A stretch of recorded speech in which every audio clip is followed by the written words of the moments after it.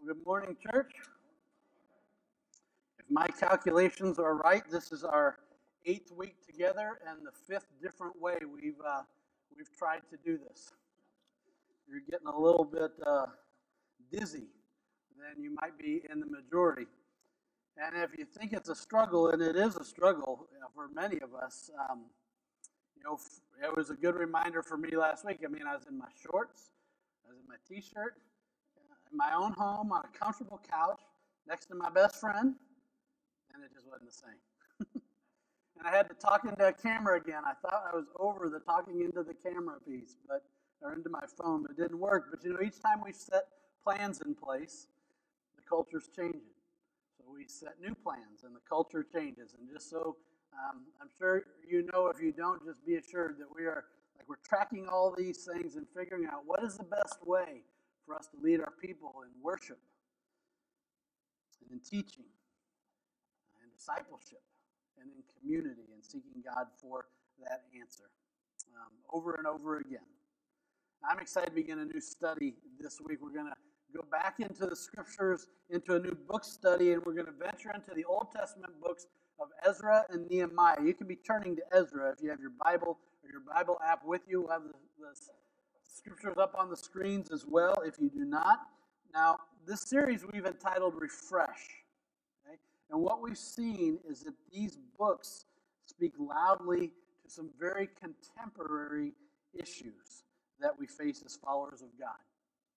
They speak to the sovereignty of God. We'll talk about that a little bit today, especially his sovereignty over secular leaders. They talk about the need to live holy in an unholy world, about turning back to God, about our desire and that longing within us to add personal value to the world that we live in, about the power of vision and passion, about deciding which battles in life are really worth fighting after all.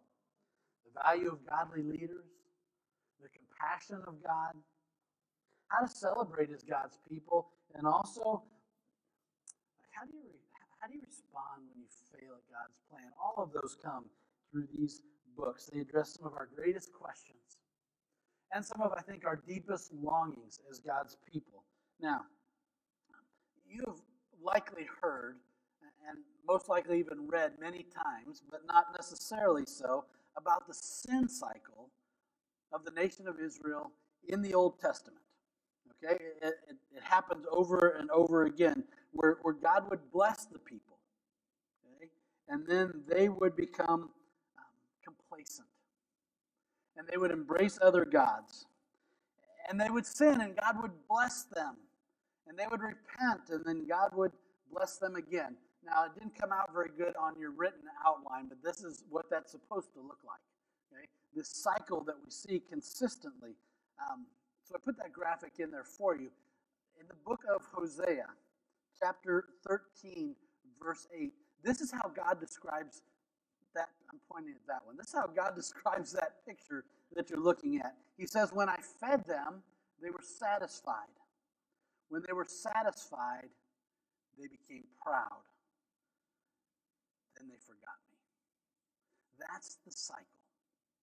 If we're not careful, and it certainly was the cycle for them. God had warned the people that if they persisted in sin, if they persisted in idolatry, that he would send them into captivity by another nation.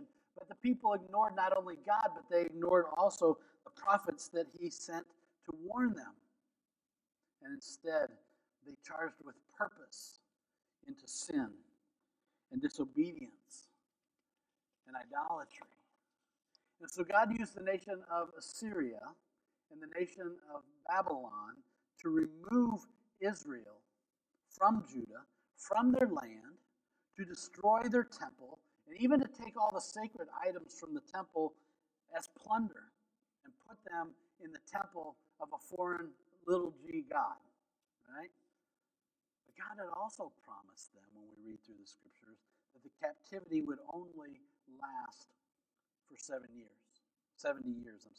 At the end of this time, God said he would not only raise up leaders from among the Jews, but as we're going to look at today, he would also amazingly moved the hearts of foreign kings to rebuild the temple in the city of Jerusalem, reminding us of this principle that overshadows all of Scripture and life, that God is faithful in keeping his promises even when his people are not. Now, the Old Testament books of Ezra and Nehemiah that we're going to look at, they contain the story of the return of the Jewish people after these 70 years to Israel. Now, incidentally, the prophets Haggai and Zechariah and Malachi are also contemporary with Ezra and Nehemiah. So we find out part of what's going on in the nation by reading the words of those prophets that they've written for us. God was working among his people. And in this story, in these books, we're going to discover in these details anew how God is sovereign. Okay? How he faithfully leads his people to places where he can bless them. That's the twist a bit in the plot, if you would. So to start in the series, we're going to look at two passages today in Ezra. Two passages to help us realize that God Almighty, like our Father in heaven, that he is the King of the kings. He is the main one. Now, had anybody told you that we're in an election year? Have you just noticed that from some of the scuttlebutt and talk around that we're in there? Right. Like, I know how people get during these times. Okay? When all of life and all of the future and the whole world seems to depend on whether or not my particular candidate gets elected. Okay? Now, the hype is already in full progress, right? And both Christians and non-Christians alike. Saying that hurts me, to say that Christians and non-Christians alike are angering and alienating and trying to shame people who don't see things exactly like they do. And for however many months, misguided in my estimation, people in the church are going to cash in their credibility as a follower of God and offer it on the altar of politics. And I think God's heart breaks at that. Now, I have chosen to preach this message in July in hopes that maybe at least for a number of us we can cut short that process, right? Instead of October or November when things are in full hype in that way. I just think that it's that important that we talk about it from Scripture. Because Scripture is going to remind us, and these books will particularly remind us, that God is sovereign over elections. He is sovereign over governments. And he is sovereign even over presidents. Hear what the Word of God says in Proverbs 21, verse 21. It says, "The king's heart is in the hand of the Lord. He directs it like a water course wherever he pleases." How about from Daniel chapter 3, verse 21? It says, God changes times and seasons. He sets up kings and he deposes them. He gives wisdom to the wise and knowledge to the understanding. Listen, like the world has been coming to an end ever since I started voting in presidential elections. Right? And since that time, we have voted in President Ronald Reagan and George Bush and Bill Clinton and George W. Bush and Barack Obama and Donald Trump. And yet here we are today. The world has not fallen apart yet. And I can only assume that the feelings were strong before I was of an age to vote. But certainly over my lifetime, I think things have gotten progressively worse. And the division has become greater. And the animosity is simply out of control. Ezra and Nehemiah are going to remind us that it was God who orchestrated the history of Israel, including the captivity and their return through pagan kings to give people hope. Through it all, God was at work. God is the King of the kings, and he will continue to work his plan for the good of his people and for the salvation of the world. Of that I am sure. So here's the story. Back in 770 or 722 BC, okay, God allowed the powerful Assyrian Empire to conquer the nation of Israel, and he carried away its people into captivity. And this is an explanation of that event and the why given in the book of 2 Kings, chapter 17. You can read it in verses 7 through 19. I'm just going to read part of it. It says, all this took place because the Israelites had sinned against the Lord their God. So the Lord was very angry with Israel and removed them from his presence. Only the tribe of Judah was left, and even Judah did not keep the commands of the Lord their God. And if you read through history, you realize that's exactly right, because a little bit more than a century later, in 3 waves over a 20-year period from 605 BC to 586 BC, God allowed the Babylonians to invade Judah for the same reason, and the people were taken into captivity. Now, be assured that these events did not take God by surprise, nor did they come without warning for his people. And yet, in spite of their sins, Jeremiah had prophesied that God would only allow his people to be in captivity for 70 years. Here's what we read in Jeremiah chapter 25, verses 11 and 12. It says, this whole country will become a desolate wasteland, and these nations will serve the king of Babylon 70 years. But when the 70 years are fulfilled, I will punish the king of Babylon and his nation, the land of the Babylonians, for their guilt. Now, if you are a particularly intellectually oriented person and you like facts and history, this will be of interest to you. That 70 years is a very particular or specific punishment for the nation. God had told the Israelites back in Leviticus chapter 25 that a part of being his nation is that 1 year out of 7 years, they were to give the land a Sabbath or a rest and not to plant their crops. He said in Leviticus 26, the next chapter, and if you don't give the land a Sabbath, I will give the land a Sabbath. I will take care of it myself. And so Israel, as they did many things, as we do as well at times, right? Israel ignored God's command. And beginning in the time of King Saul, they did not give the land its Sabbath. Well, in Jeremiah chapter 25, we read that God explained to the Jews they would remain in captivity 7 years. If you are a mathematician, just basic math, all you need, realize once every 7 years, it won't surprise you then that it was 490 years between the time of Saul and when Judah went into captivity under Babylon. 1 year, God said, for every Sabbath that they had neglected. Now, the book of Ezra is going to begin at the end of the 70 years, okay? When God's about ready to bring his people back. And by this time, both the Assyrians and the Babylonians had faded. And there was a new kid on the block, a new power, and that was Persia. And Persia's king was named Cyrus. So if you're in Ezra 1, look with me beginning in verse 1.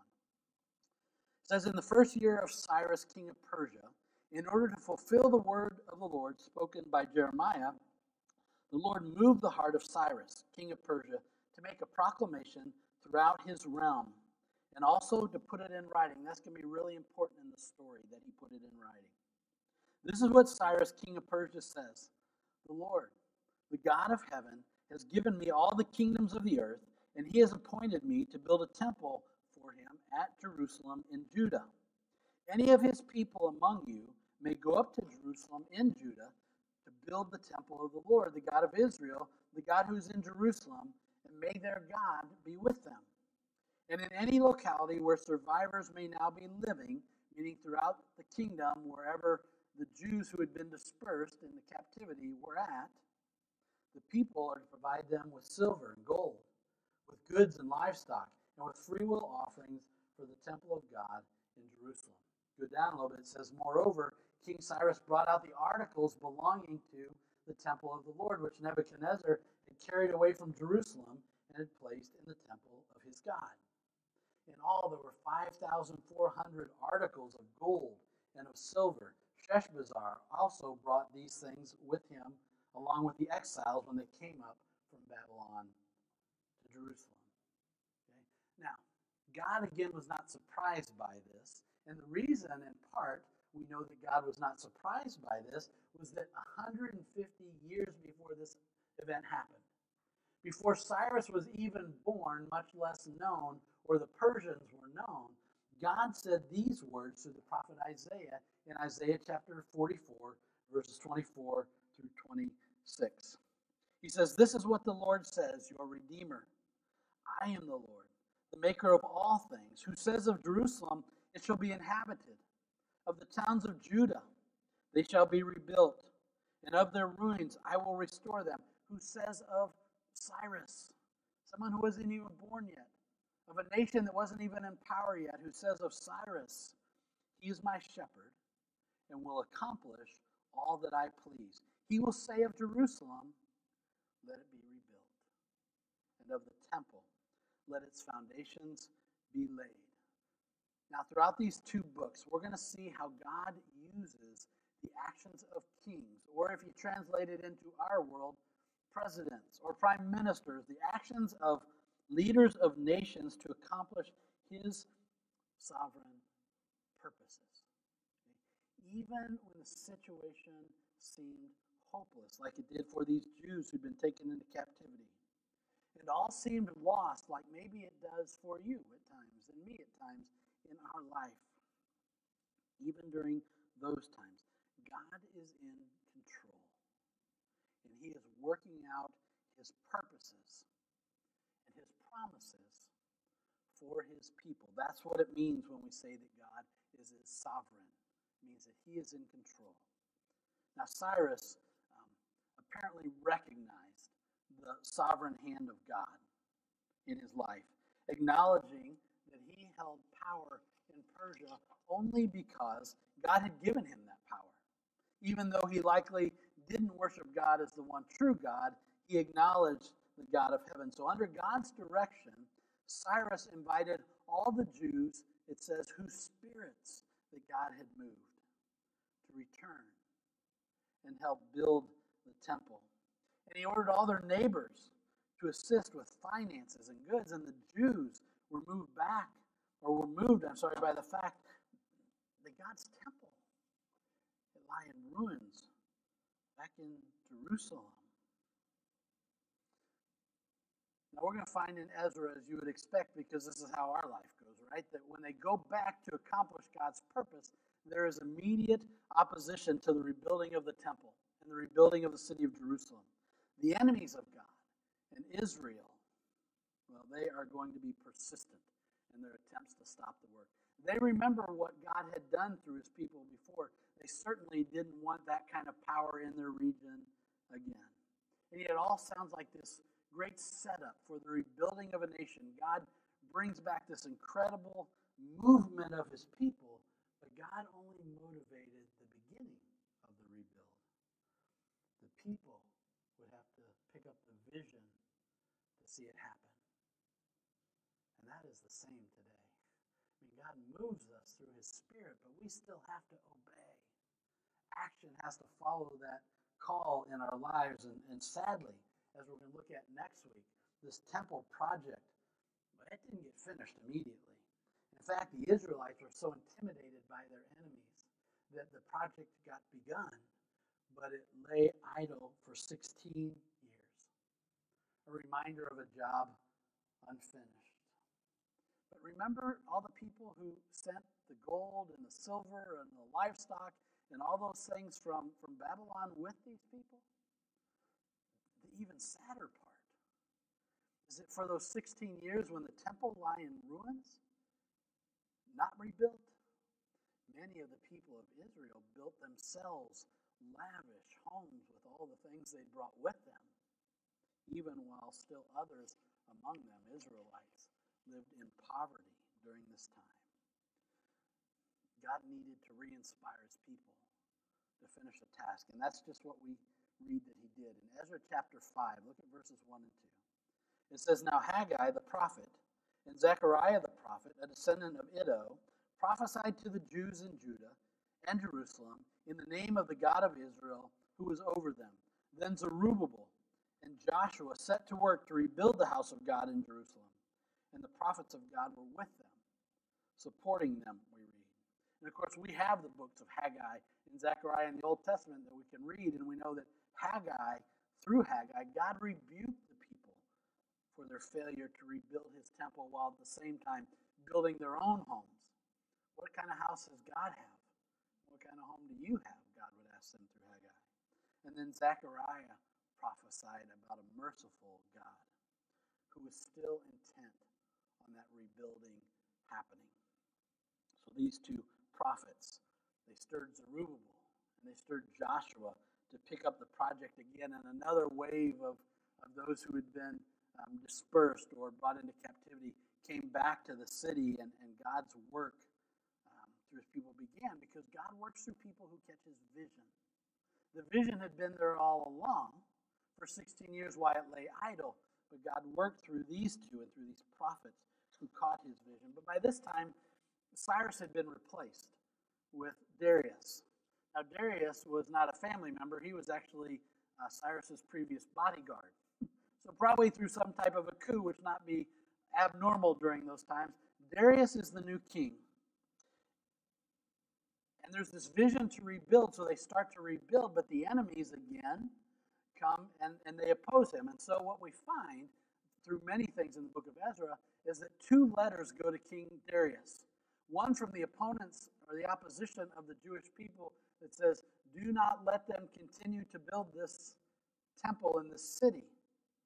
The other from the Jews, the elders of the Jews, who say to Darius, look back in the records and you will find written down from King Cyrus this edict that says this is supposed to go through. And these events are going to unfold in a way that allows us once again to see how God shows himself to be King of the Kings. In Ezra chapter 6, we're going to begin in verse 1, and we read these words. King Darius then issued an order, and they searched in the archives stored at the treasury in Babylon. The scroll was found in the citadel of Ecbatana in the province of Media, and this is what was written on it. Memorandum. In the first year of King Cyrus, the king issued a decree concerning the temple of God in Jerusalem. Let the temple be rebuilt as a place to present sacrifices, and let its foundations be laid. It is to be 60 cubits high and 60 cubits wide, with 3 courses of large stones and 1 of timbers. The costs are to be paid by the royal treasury. Also the gold and silver articles of the house of God, which Nebuchadnezzar took from the temple in Jerusalem and brought to Babylon, are returned to their places in the temple in Jerusalem. They are to be deposited in the house of God. Providentially, God had that written down so they could go back to that. And so this is what Darius writes to everyone. He says, now then, Tattenai, governor of Trans-Euphrates, and Shethar-Bozenai, and you who are other officials of that province, stay away from there. Do not interfere with the work on this temple of God. Let the governor of the Jews and the Jewish elders rebuild this house of God on the site. Moreover, I hereby decree what you are to do for these elders of the Jews in the construction of this house of God. Their expenses are to be fully paid out of the royal treasury from the revenues of Trans-Euphrates, so that the work will not stop. Whatever is needed, young bulls, rams, male lambs for burnt offerings to the God of heaven, and wheat, salt, wine, and olive oils requested by the priests in Jerusalem must be given them daily, without fail, so that they may offer sacrifices pleasing to the God of heaven. And catch this part, here's his motivation, and so that they may pray for the well-being of the king and his sons. Furthermore, I decree that if anyone defies this edict, the beam is to be pulled from their house, and they're to be impaled on it, and for this crime their house is to be made a pile of rubble. May God, who has caused his name to dwell there, overthrow any king or people who lifts a hand to change this decree or to destroy this temple in Jerusalem. I, Darius, have decreed it, that it be carried out with diligence. And if you read further in verses 13 through 15, you'd see that that's exactly what happened. And soon enough, the temple was finished. Now, I find it really amazing, okay, that by being faithful to God's call, by restarting this building project that God had given them the vision for, by appealing to the new king who was not a follower of Jehovah, but was under the influence of Jehovah, who is sovereign, that God was able to accomplish three things. Number one, like these neighboring nations were told, stay away. And if you don't, things will not go well for you. Number two, the whole project was funded by taxes they had received from all of these nations in the region, and it was paid for in full. And third, that they were told to supply sacrifices for the temple so that the priests could offer them, as he says, for the king and his sons. Now, the temple was completed, but the city would not be. In fact, it won't be completed until God gives a vision to another man named Nehemiah that we'll read about. I wanted to put all three of these to talk about his work among the kings because we've seen it through three major kings already. But we'll have to pick that other one up in the series a little bit later when we cover it in the book of Nehemiah. But today, that's a great story, right? I mean, God moving people and showing his hand and accomplishing his purposes. But in preaching class, we're always told to ask the question, so what? Okay? So let's talk about the so what. What's the application? Meaning, what are some things that we learn that apply to our life today from this particular story? I'm going to take you through 6. We're going to go kind of quick. Okay? Number 1 is this, that God is sovereign. Okay? I come back to this because it's so important. He used Nebuchadnezzar, king, to discipline God's people by taking them into captivity. And then he used Cyrus to send them back from captivity. God is in control over all human affairs. He can choose to raise up a nation. He can choose to tear it down as he sees fit. He raises up leaders. He moves away leaders. He raises up presidents. He moves away presidents. If he can bring a virus, he can take a virus away. That's pretty practical. And yet here we stand. Me without a mask only because I'm up here. And most of you in your mask, right? Asking God, please take this away. Now, God is sovereign. And in addition, don't miss the fact that like the Jews, God moves us, his people, through his Spirit to accomplish his purposes, both in our lives and in our world. Yet, like them, we have to choose to cooperate with him if those purposes are going to be accomplished. Number 2, can we remember that God keeps his promises from this text? I mean, here in our text, we see that it's kept his promise to discipline the people if they continue to disobey him, if they continue to reject his leadership, if they continue to embrace other gods, and they did. But he also kept his promise to bring them back to Jerusalem after 70 years. Okay? We would do well as an application piece to remember that there are promises of both blessing and discipline in the scriptures. And God is faithful to deliver on those promises. And can we just acknowledge, like, the choices that we make in our lives lead to God's blessing or God's discipline in our lives? Number 3, I just think it's important to put in here, let's remember the Sabbath. We ought to spend more time, and will someday, on this. But remember, the commandment in the Old Testament was, remember the Sabbath and keep it holy. Okay? Now, it's not a repeated command in the New Testament, but certainly the punishment of the 7 years and the application of that ought to remind us that this was an important principle to God in his kingdom.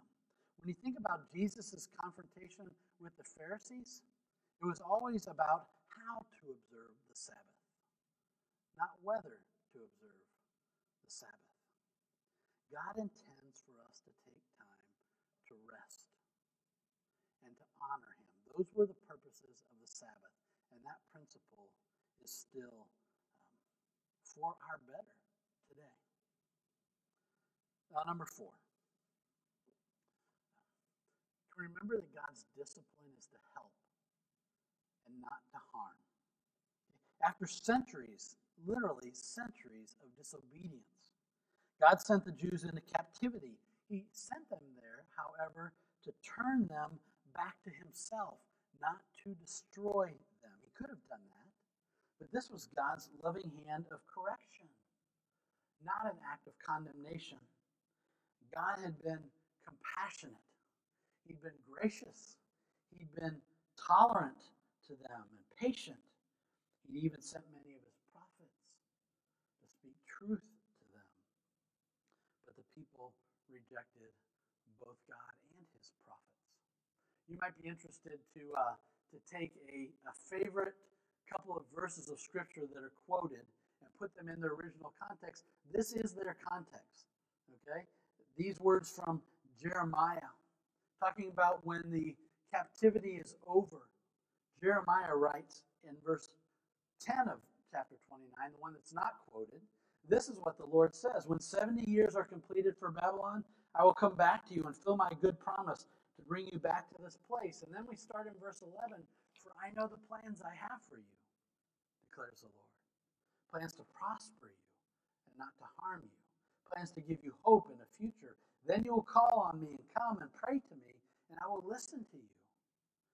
You will seek me and find me when you seek me with all your heart. I will be found by you, declares the Lord, and will bring you back from captivity. I will gather you from all the nations and places where I have banished you, declares the Lord, and will bring you back to the place from which I carried you into exile. God's ways have not changed. His discipline is for the purpose of drawing us to himself. So think about back to a time when you felt like you were under God's discipline, okay? Or maybe at this particular time you feel like you're under God's discipline. What's he trying to accomplish in your life? And how are you responding to him? Now, number 5, God knows when we need to be refreshed in our vision to follow him or to serve him. I believe that completely. Just like the Jews who started and then stopped that rebuilding project, certainly all of us have found ourselves at times worn out or preoccupied. Or I would admit maybe you would or would not, sometimes even unwilling to do God's bidding at times for different reasons. And for these Israelites, it was complicated by a false start. God called them, they were all excited, a little bit of work got done, then the problems came and they stopped, and they're being called to do it again. You know, and maybe like you find yourself just tired of fighting with your spouse or with your child or with your parent or your neighbor or your coworker. Maybe you're feeling defeated by that poor habit or that addictive thinking that you've tried to change before, but it never lasts, so why try again? You're thinking, I've had a lot of restarts. Okay? I think it's interesting to note here that God called 2 of his servants into action. And those 2 servants inspired 2 leaders who inspired a whole nation. Listen, God puts people into our lives to catalyze change, to initiate change, and spur us on to a new work or to finish a work that has begun. New starts begin with God, but they always involve obedience on our part. And then finally, can I just remind us again that this world is not our home? Okay?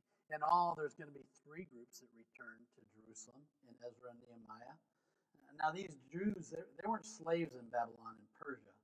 In fact, some of them had risen to places of prominence. You'll remember from other Bible history that Daniel had risen to a place of prominence. and was an advisor to at least 3 different kings. And some of the Jews were quite comfortable with being comfortable there. But that wasn't God's plan. As our team comes forward this morning to lead us, I want to just ask you a question. Like, how comfortable are you becoming in this world? Okay, separate out from other things. How much do you long to be with God? It's not wrong to pursue a career in this world. It's not wrong to make a home here. It's not wrong to rise to a place of influence in our world, as long as we don't lose our perspective and our focus on the goal of being in heaven with God as the ultimate prize, because this world is going to end. And we all will go to a new home. Like, I want you to be sure that place you're going, that it's heaven. And if you can be sure of that, then we can track through this book and you can learn some things about what does it look like to have heaven as my ultimate home, but this place as my current home. And how should I function in this place? But listen, if you're not sure that heaven is your home, your eternal destination, I would love to talk to you about that today. Out in the parking lot, with a mask on even, in the middle of COVID. Let's pray together. Father, you are our God. We are your people. So many lessons for us to learn about our stubbornness, about our disobedient hearts, about our hearts that at other times long to be in the center of your will. And Lord, they're all leading us to a home. May that home be with you. And Lord, if we're not sure, may we rectify that even this day.